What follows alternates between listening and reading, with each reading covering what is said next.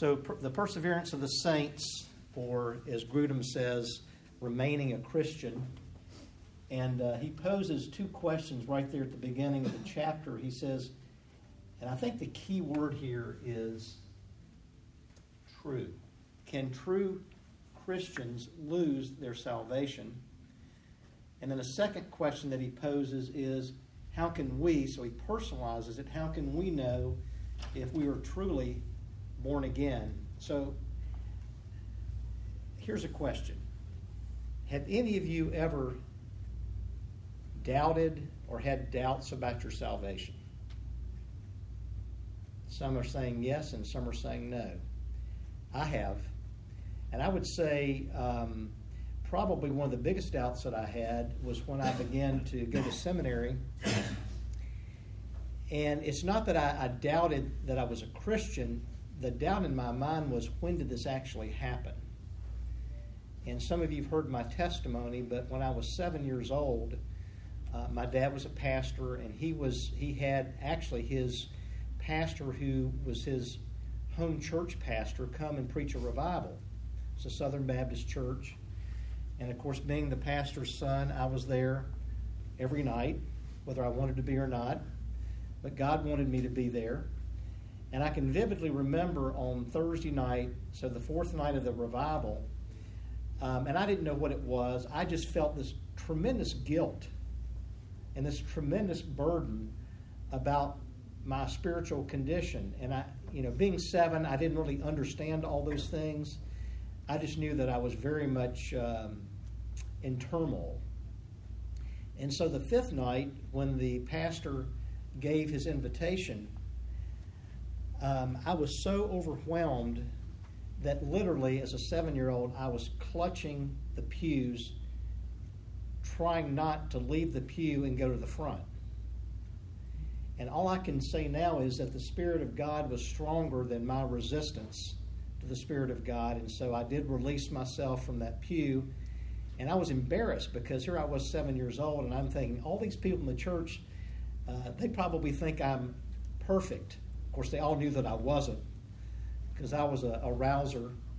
And so I went up front, and as soon as I confessed my sin to the pastor, and my dad was standing right there, and I repented, immediately I felt not just clean inside, I felt as if I was completely pure and holy, although I wouldn't describe it that way as a 7-year-old. But I had this sense that I was completely pure inside. And so I always kind of hung on to that as I began to doubt my salvation as a teenager and even as a young adult, because I just thought, there's no way that I could have that kind of sense about my condition and that kind of conviction about my conviction at 7 had God not actually called me to himself and gave me the courage and the faith to say yes to him. And so perhaps you've had a similar experience. Wanda, my wife, would say that her salvation experience was more of a progressive experience where she began to know and grow in her relationship with the Lord. But anyway, these two questions: can a true Christian lose their salvation? And I think the key word here is true. And then how can we know if we are truly born again? So we'll talk about those things. So in the book, Grudem gives us a definition of the perseverance of the saints, and I can read it to you, but if you have your book open and you're in that place and you want to read it to us, that'd be great. Anybody want to read that I'll read it. Definition? Thanks, Steve. The perseverance of the saints means that all those who are truly born again will be kept by God's power and will persevere as Christians until the end of their lives, and that only those who persevere until the end have been truly born again. So I think there's kind of two key phrases there. The first is that all those who are truly born again will be kept by our power. No, he says by God's power. So God's the one that's keeping us and will persevere as Christians until the end of their lives. And only those who persevere until the end have been truly born again. I think really he's just restating the fact that first you must be born again, and then because you are born again, God gives you the power through the Spirit of God and the church, the fellowship of the saints, to be able to persevere to the end. And I experienced this with my mother back in November, because after a long battle with congestive heart failure, she was admitted to the hospital. I went up there the first day she was admitted and spent 7 days in the hospital with her. And I can vividly remember in the ICU unit, I was sitting there and I was reading, and suddenly she said, "Mark, am I dying?" Has anybody ever asked you that question? Especially a parent or someone close to you. "Mark, am I dying?" And God gave me the wisdom to stand up and walk over to her bed and just say, "Mother," I said, "only God knows the day that we were born, the day that we're going to be born, and the day that we're going to die." And I said, "So I don't know." And that was my response to her. But of course, in just a few days, she in fact did die. But what I saw was that and one other time I walked into the room, before I walked into the room, the ICU nurse said to me, she said, "Your mother's been talking to Jesus." And I said, "Well, that's great." I said, "That's the best person she can be talking to." So I knew in my mind that she knew that the end was coming, that she was persevering to the end, and she had assurance that she would be in the presence of God as soon as she physically left, the earth. And so that was a great comfort to me, and it would be to all of us. So kept by God's power, not man's power, and continuing in the Christian life is one of the evidences that a person is truly born again. Just quickly, a few of the views that I did some research on. One was the Roman Catholic view, and I read several things about this. But in essence, they base their salvation and the end result on several things. But one is, if you commit a mortal sin, then of course you're not going to go to heaven. And they're not real clear on what a mortal sin is. There's almost degrees of mortal sin. Certainly if you murder someone, that's considered a mortal sin. But there's even different degrees within this view of mortal sin. But if you commit a venial sin, which is a lesser sin in your mind, then of course, as long as you continue to do things that you need to do as a Roman Catholic, then hopefully you'll be in the presence of God when you pass away. Then we have the Wesleyan Arminian view, and in essence, it is possible for someone who is truly born again to lose their salvation. And I found this very interesting because Wanda grew up in the Methodist Church, not a Wesleyan church, but in the Methodist Church, and actually for about 5 or 6 years when we first moved to Atlanta, we were members of a United Methodist Church. And I didn't really know that they held this view, generally speaking. Then he talked about the Lutheran view.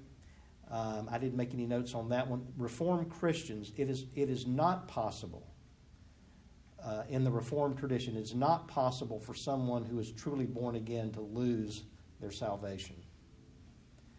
And then most Baptists, they don't say all Baptists, but most Baptists really follow the Reformed tradition as it relates to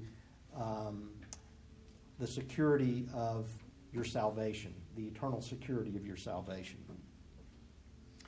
Although they did have some nuances about this phrase, eternal security of the believer. And so I went and I read, have any of you read the Baptist Faith and Message 2000? It's actually on our website. And there's a section in there about, they don't call it perseverance of the saints, but they call it eternal security. And it affirms that Baptist, at least in our Baptist Faith and Message, believe that once someone is truly born again, that person will persevere to the end and they will be with the Lord in heaven when they pass away. But I think the key is, for all of us, someone is truly born again or is a true believer. I'm going to play, if you don't mind, and I hope you'll be able to hear this.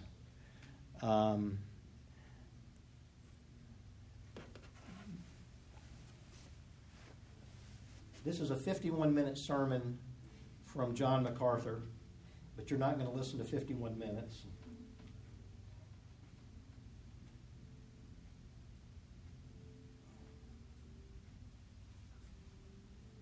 The year was 1644. The place was Westminster Abbey. The room was called the Jerusalem Room. The greatest theological minds and biblical scholars in England, the famous Puritans, gathered with lords and commissioners to spend 5 years of intense study, 5 years of discussion to produce a statement of doctrine true to the Scripture and faithful to the gospel. By 1649, they had completed what became the most familiar Westminster Confession of Faith. In that creed is a statement on the security of salvation, accurately calling it perseverance. In a brief and unambiguous statement, the Westminster Confession, chapter 17, section 1 says, quote, "They whom God hath accepted in his beloved, effectually called and sanctified by his Spirit, can neither totally nor finally fall away from a state of grace, but shall certainly persevere therein to the end and be eternally saved." End quote. Need I say they got it exactly right. Scripture is full of promises that led to that creed, that led to that conviction. Scripture is clear on the perseverance of the saints, that those who are truly saved will be brought into eternal glory. Our Lord Jesus said in the 6th chapter of John, "All that the Father gives to me will come to me, and him that comes to me I will not turn away. All that the Father gives to me I will receive and raise him at the last day." Whomever God gives to the Son as a love gift to make up the Son's bride will be there at the wedding feast in glory. "My sheep," our Lord said in John 10, "know me and I know them. And I give them eternal life, and they will never perish, neither will anyone pluck them out of my hand or my Father's hand." In 1 Corinthians chapter 1, perhaps an overlooked comment. Verse 7, "You are not lacking in any gift, awaiting eagerly the revelation of our Lord Jesus Christ, who will also confirm you to the end, blameless." Who will also confirm you to the end, blameless in the day of our Lord Jesus Christ. God is faithful, through whom you were called into fellowship with his Son, Jesus Christ our Lord. 1 Thessalonians chapter 5 and verse 23. "Now may the God of peace himself sanctify you entirely, and may your spirit and soul and body be preserved complete, without blame, at the coming of our Lord Jesus Christ. Faithful is he who calls you, and he also will bring it to pass." That is the promise of God. Another benediction, familiar and beloved at the end of Jude. "Now to him who is able to keep you from stumbling or falling, and to make you stand in the presence of his glory blameless with great joy. To the only God our Savior, through Jesus Christ our Lord, be glory, majesty, dominion, and authority before all time, and now and forever. Amen." Now unto him who is able to keep you from falling.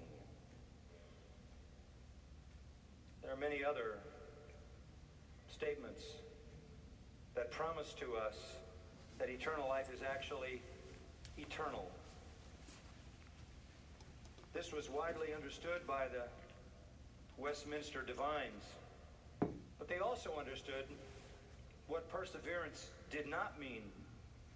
It did not mean that Christians do not fail in their lives, in their obedience.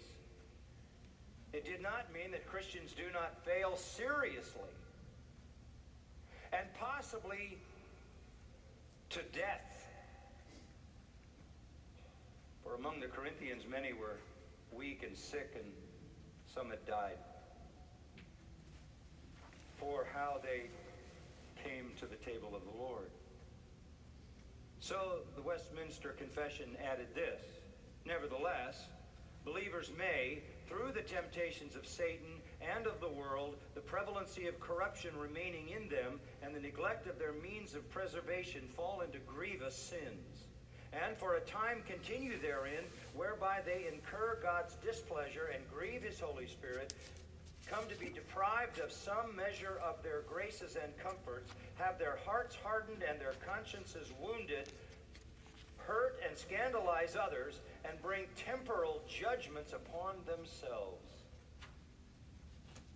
In other words, perseverance in the faith does not mean perfection.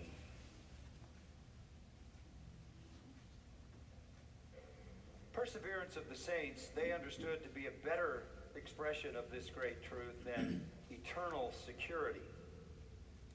Eternal security has come to be a more popular designation, but it's not nearly as accurate. Eternal security doesn't describe the necessary means by which our eternal life is secured. Even though believers may sin seriously, may sin repeatedly, there are some things they will never abandon. There are some things they will never abandon. They will not come under the full dominion of sin. They will not lose trust and confidence in the Lord and the gospel. They will not shun holiness and fully embrace iniquity.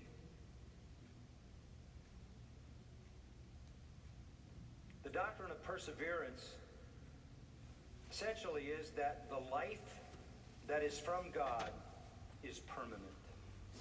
The gift of eternal life is permanent. It is a gift of sovereign grace. It is a gift of mercy. And it is permanent. That's why Jesus said, "He that endures to the end, the same will be saved."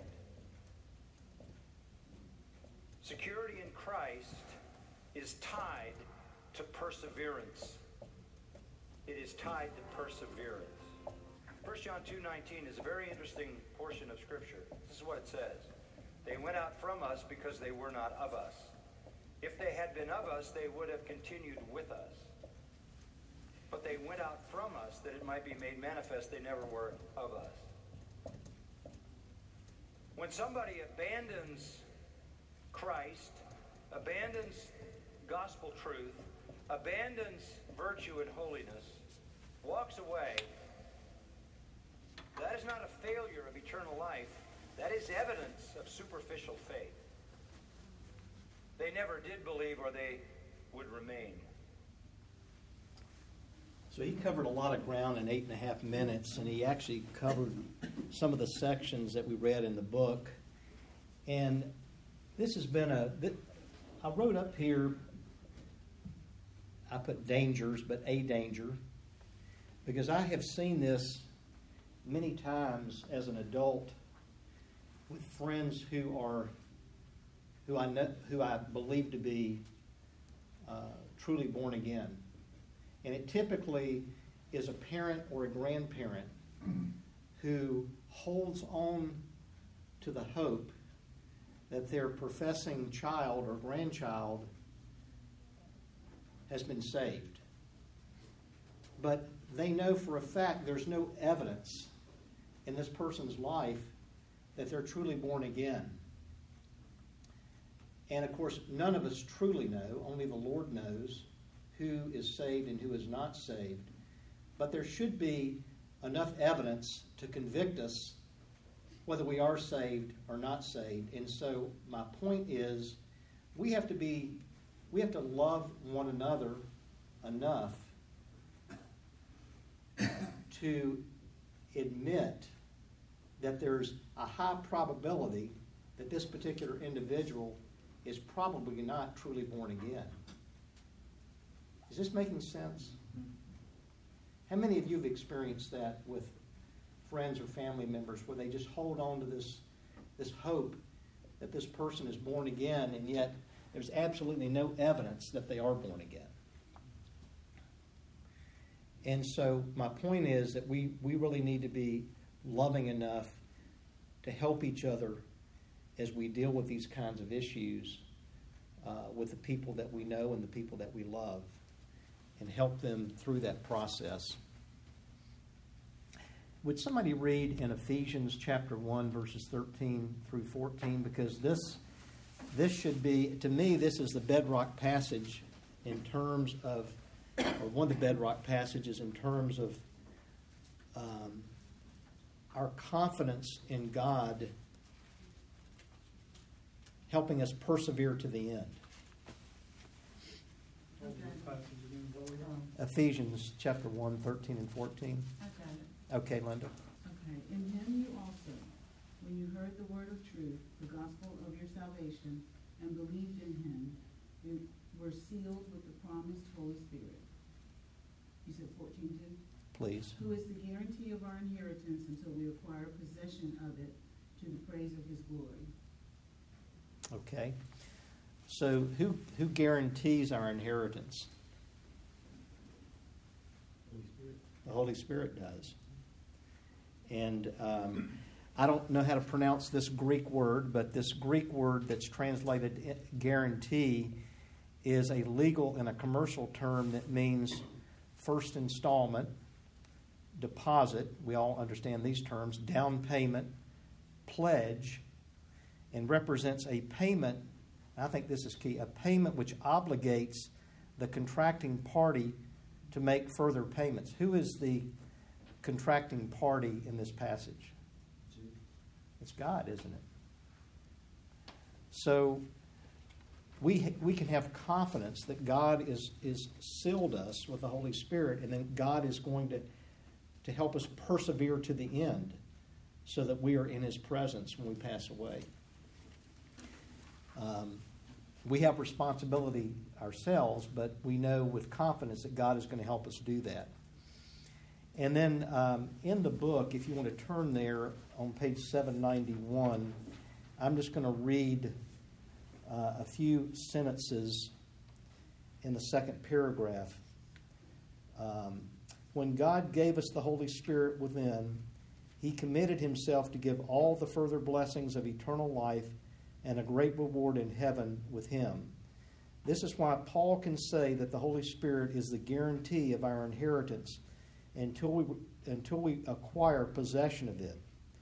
All who have the Holy Spirit within them, all who are truly born again, have God's unchanging promise and guarantee that the inheritance of eternal life in heaven will certainly be theirs. God's own faithfulness is pledged to bring it about. And then also, if somebody would turn to 1 Peter chapter 1 and read verses 3 through 5. 1 Peter chapter 1, verses 3 through 5.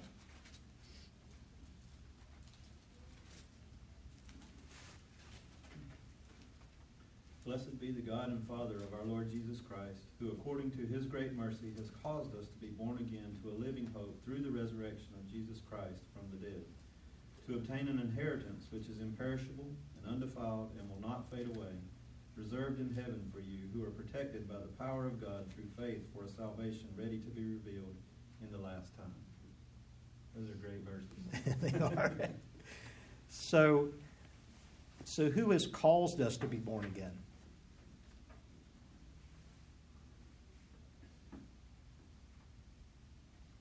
God the Father through the Lord Jesus Christ, right? He's caused us to be born again. And Through his mercy. I'm sorry? Through his great mercy. And what does the word mercy mean? Undeserved, Pardon me? undeserved favor. It's God withholding what we deserve, right? Right. We deserve his wrath, so he withholds his wrath because of who we are. And then, of course, when we're in Christ and the Spirit of God is living in us, then what God is, in humanistic terms, what God is seeing is not us and our filthy rags. He's seeing the righteousness of Christ in us. And so he goes on to say, the word guarded is a present participle and gives the sense that you are continually being guarded. It's an ongoing action by God. So God is bringing it to completion, as Peter writes in this verse. What about the statement that he makes, only those who persevere to the end have been truly born again? Does that make sense? Only those who persevere to the end have been truly born again?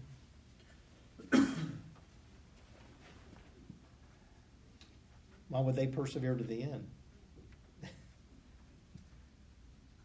Because they're born again. They're truly born again. And we know that God is going to preserve us until the end. While Scripture repeatedly emphasizes that those who are fully, truly born again will persevere to the end and will certainly have eternal life in heaven with God, there are other passages that speak of the necessity of continuing in faith throughout life. They make us realize that what Peter said in 1 Peter 1:5 is true, namely that God does not guard us apart from our faith, but only working through our faith so that he enables us to continue to believe in him. In this way, those who continue to trust in Christ gain assurance that God is working in them and guarding them. So if I could just give a couple of scriptures for us to read. If somebody would take John chapter 8, verses 31 through 32. And if someone would take Matthew chapter 10, verse 22. And then Colossians 1, 22 through 23. Hebrews 3, 12 through 14. And 1 John 2, 19.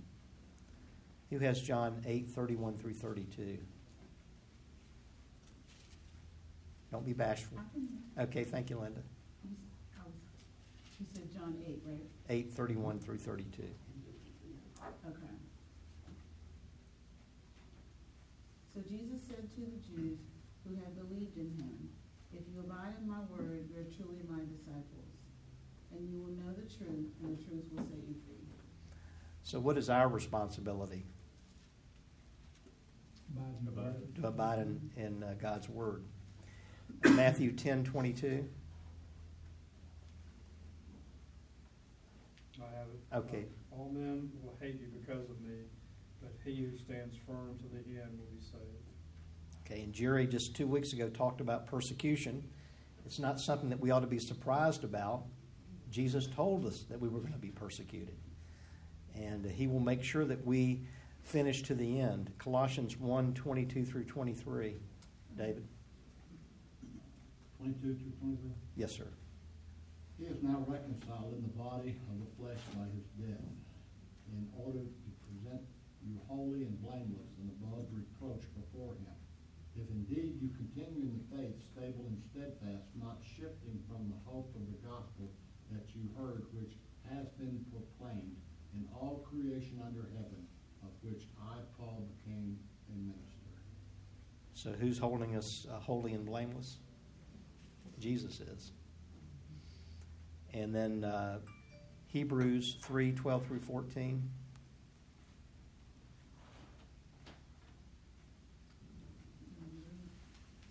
If you have it, go ahead and read it. Take care, brothers, lest there be in any of you an evil, unbelieving heart, leading you to fall away from the living God.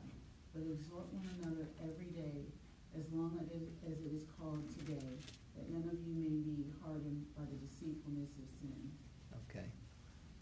So what is our responsibility with one another? We're to help each other persevere, aren't we?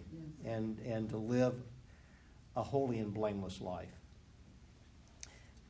I don't know about you, but I have a wife at home that helps me with that. Mm-hmm. Praise God for Wanda.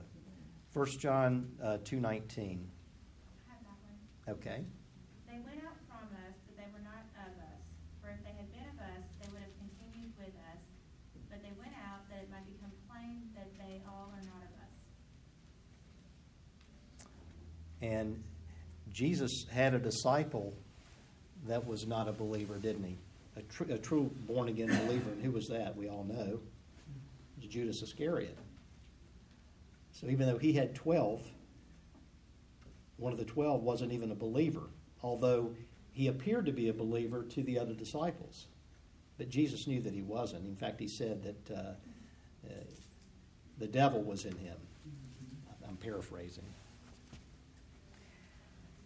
So I'd like to next, just very quickly, read an article from John Piper from Desiring God about perseverance of the saints. I'm not going to read the whole article. I'm just going to read, oh boy. And when you know it, I'm not connected to the internet.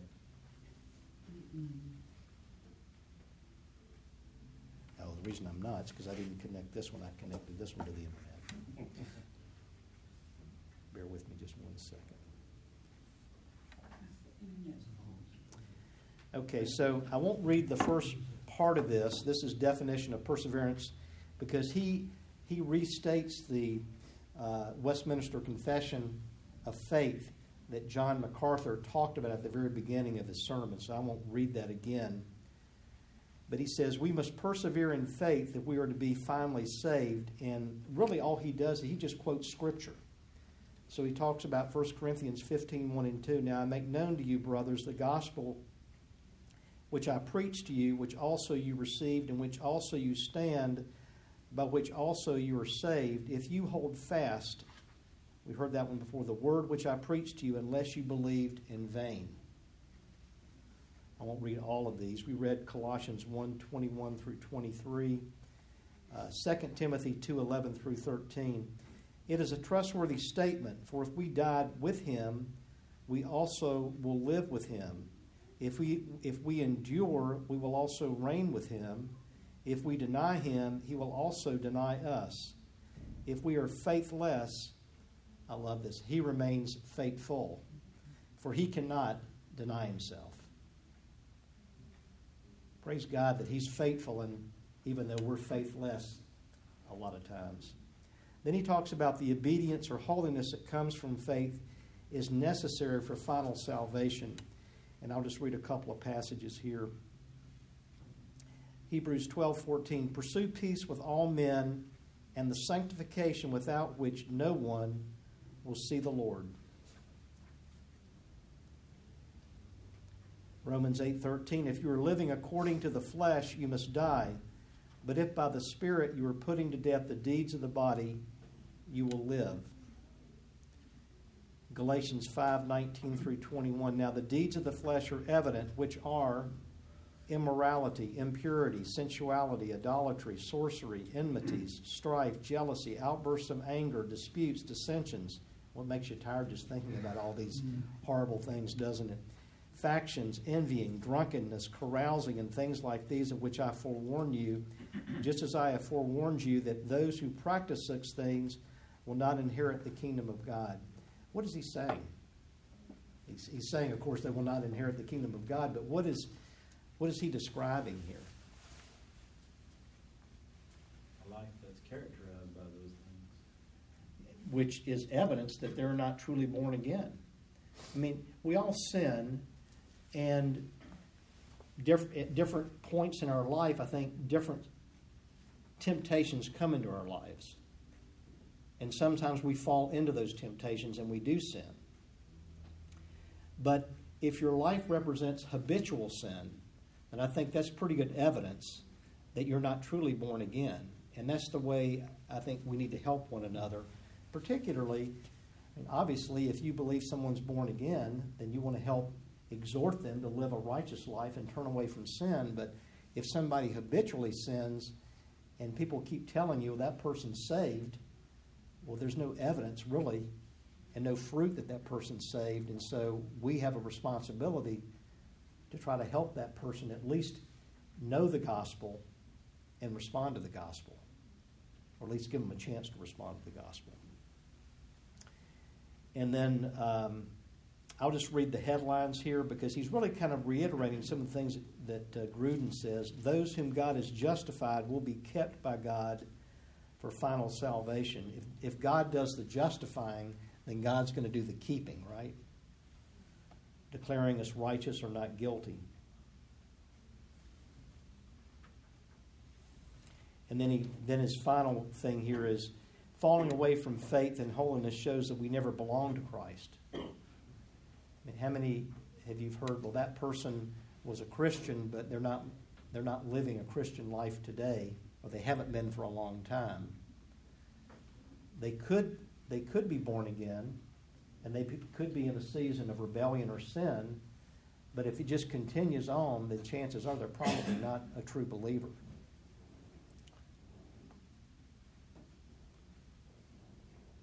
And then he concludes by saying, therefore, let us be earnest to make our calling and election sure. 2 Peter 1:10, therefore, brothers, be all the more diligent to make certain about his calling and choosing you, for as long as you practice these things, you will never stumble. Fight the good fight of faith, 1 Timothy 6:12, take hold of the eternal life to which you were called, and you made the good confession in the presence of many witnesses. You know, when at 7 years old, when I made my confession and claimed Jesus as Savior, I don't know that I understood him to be Lord at 7, but I had many witnesses there. I had my mom and my dad. I had people in the church that knew who I was as a 7-year-old. And then word got out that I was saved. So I had teachers at school who knew my mom and dad, coaches that coached me in football. And if I didn't behave the way they thought I should be behaving, they would usually call me out on it. And certainly my parents, if it persisted, they would get word that their son was not behaving the way he should behave. So I had a lot of witnesses around me helping me persevere, even as a teenager. All right, bear with me just 1 second here. I've got too many objects going on here.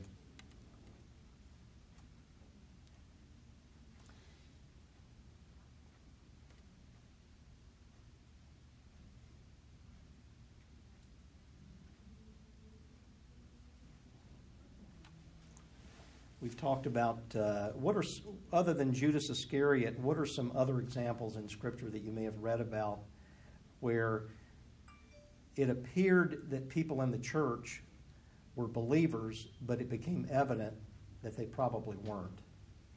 He gives several examples. Paul gives several examples. Demas. Pardon me? Demas. Oh, was that in Titus. Titus at the end there? 2 Timothy. Because Paul's talking about those that were faithful, and then he mentions Demas, I think, as one that was not faithful. Paul writes about, in 2 Corinthians 11:26, Paul writes about false brothers secretly brought into the church. Who would be involved in bringing false people into the church other than themselves? Satan. Satan would be bringing people into the church to disrupt the church and to bear false witness to the community about their behavior. And so we have to be diligent in the church for things like that. We have to be aware that those kinds of things happen. I was getting my car worked on. This has been 6 or 7 years ago. and it was going to be a while before it was finished. So I walked about a half a mile to a shopping center where there was a Starbucks, and I had my Bible with me. So I sat down at the table and got a cup of coffee, and I was doing a Bible study. And I look over, and there's another guy sitting at a table, and he's got his Bible out, except his Bible is color-coded everywhere, and it's not published that way. I mean, he's color-coded his Bible in different passages, and he's written notes in his Bible, and I think I was the one that initiated the conversation with him because I thought he was a brother. And I'm telling you, as I got into a conversation with this guy, it became apparent to me that he was not a brother. In fact, this is what he said to me as we're both standing up face to face with one another, and I'm about to leave the Starbucks to go get my car. He said, "Who do you say that I am?" I'm serious. He wanted me to believe that he was the Messiah. I was like shocked. And I said, "You are not the Messiah." We're standing up in Starbucks. There's people all around, and they're hearing this conversation. I have never experienced anything like that in my life. And I hope I never do again. But this guy he was a friend of the devil. And yet he masqueraded as a believer. And just like Satan, he had the Word of God, but he was misusing the Word of God.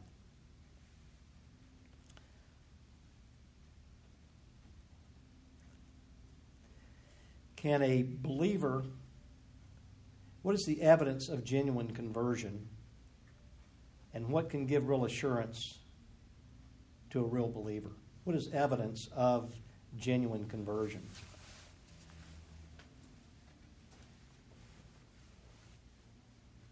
Fruit of the Spirit. Okay. The fruit of the Spirit. Because if those things are not evident in someone's life, then more than likely they're not a believer. What else? I always say the condition of the heart. Okay, the way they behave, both not just publicly but privately, especially. A desire to read and study the Word of God.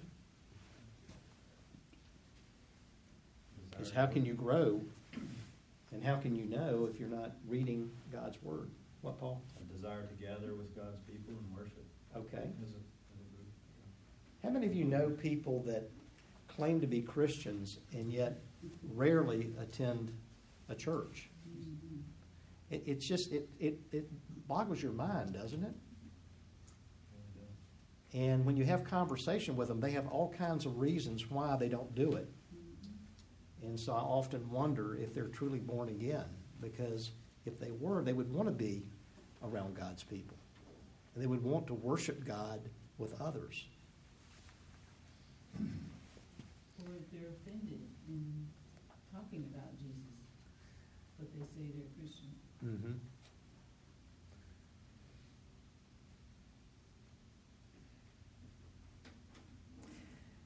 Grudem says, continue to receive the sound teaching of the church. So they're under the authority of the church and sound teaching within the church. So they have to submit, don't they? You see evidence of their relationship growing with Christ. So have the growing relationship with Christ. And they're obedient to God's commands. They want to be faithful and obedient to God.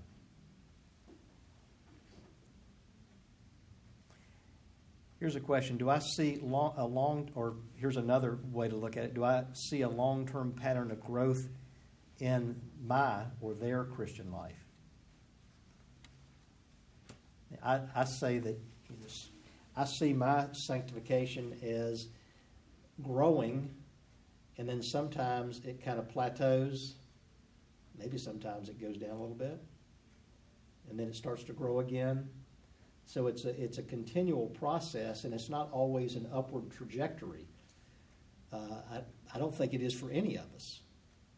But hopefully we're on an upward trajectory over time. And What is the difference between perseverance of the saints and eternal security? He talked about that. In fact, MacArthur mentioned it in his sermon.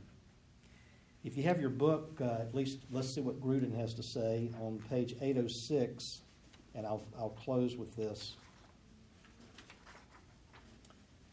806, the last two paragraphs. At this point, in terms of pastoral care with those who have strayed away from their Christian profession, we should realize that Calvinists and Arminians, those who believe in the perseverance of the saints and those who think that Christians can lose their salvation, will both counsel a quote-unquote backslider in the same way. According to the Arminian, this person was a Christian at one time, but is no longer a Christian, because Arminians believe that you could, in fact, lose your salvation. According to the Calvinists, such a person never really was a Christian in the first place and is not one now. But in both cases, the biblical counsel given would be the same. You do not appear to be a Christian now. So the Calvinist says, or the Reformed says, you are a Christian, but you've backslidden. The Arminian says you were a Christian, but you've lost your salvation. But you can get it back.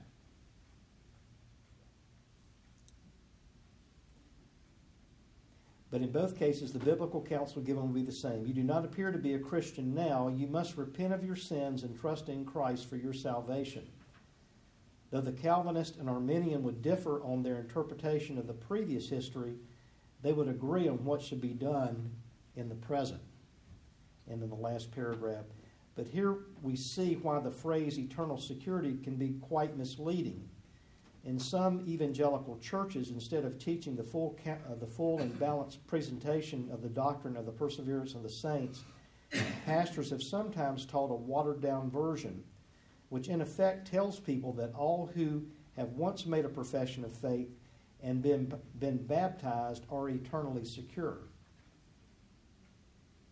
The result is that some people who are not genuinely converted at all may come forward at the end of an evangelistic sermon to profess faith in Christ and may be baptized shortly after that. But then they leave the fellowship of the church and live a life no different from the one they lived before they gained this eternal security. In this way, people are given false assurance and are being cruelly deceived into thinking they are going to heaven when in fact they are not. And so I'm not suggesting that it's not appropriate to invite someone to make a decision. But I think where we've missed the mark sometimes is when we've accepted someone's decision, sometimes even knowing or doubting whether that decision was genuine. Have you ever had that experience? I mean, one of the greatest pressures I ever feel is when someone makes a profession of faith or says they want to join the church, and we bring them into this room to have a conversation with them. And have any of you participated in that? And I'll tell you when it's really the hardest is with children. I worked with Awanas for so many years, and Awanas was such a good program. Those kids know the gospel backwards and forwards. And so to ask them a question about the gospel, they can give you the answers. But until you see it, I almost would take an approach of trying to talk them out of it. Because if you can't talk them out of it, then there's some true heart change. So with children, it's especially hard. And I had an experience one time where a mother was pressuring her child to make a profession of faith. And it was very obvious. Right. And so then we have to be willing not to allow a parent to do that to a child, because they're really doing a great disservice to the child and to themselves. So we have to be very careful with that. Any questions or comments? We're about at the hour mark. Yes, sir. Paul? I have a little saying with respect to perseverance of the saints. Okay. As defined by Calvinists. And that is, if I seek salvation, I can't find it. If I find it, I can't lose it. If I lose it, I haven't had it. Okay. Any other comments or questions? this is not easy to teach. And, one of the things that I struggled with just in preparing this particular lesson, I went back and I looked at the different views of perseverance of the saints or eternal security. And then I also looked at the Reformed or the Calvinistic view, the TULIP, the acronym. And I actually wrote it out today, and I checked the ones that I felt confident I could say yes to. And the ones that I didn't feel confident I could say yes to, I left blank. And all I'm saying is, it's not easy. And it does require a lot of study, a lot of thought, a lot of prayer. And, we may disagree in a particular area, but it may not be an area that's absolutely critical. So I hope that makes sense. Well, thank you. May I close this in prayer? Father, we do thank you that you love us, that you called us to be your children, that you even gave us the faith to believe. You took a heart of stone and you made it a heart of flesh. That when we responded to you by faith, that you immediately placed the Spirit of God to live and dwell within us and give us the power that we needed to live a life that would be pleasing to you and to be obedient. And Lord, we just pray that you would help us as we go about our activities the rest of this week and this weekend, that we would represent you in such a way that others might see Christ in us and might be drawn to you because of what they see in us through you. For it's in Jesus' name we pray. Amen. Thank you. Y'all buckle up. We're talking about death.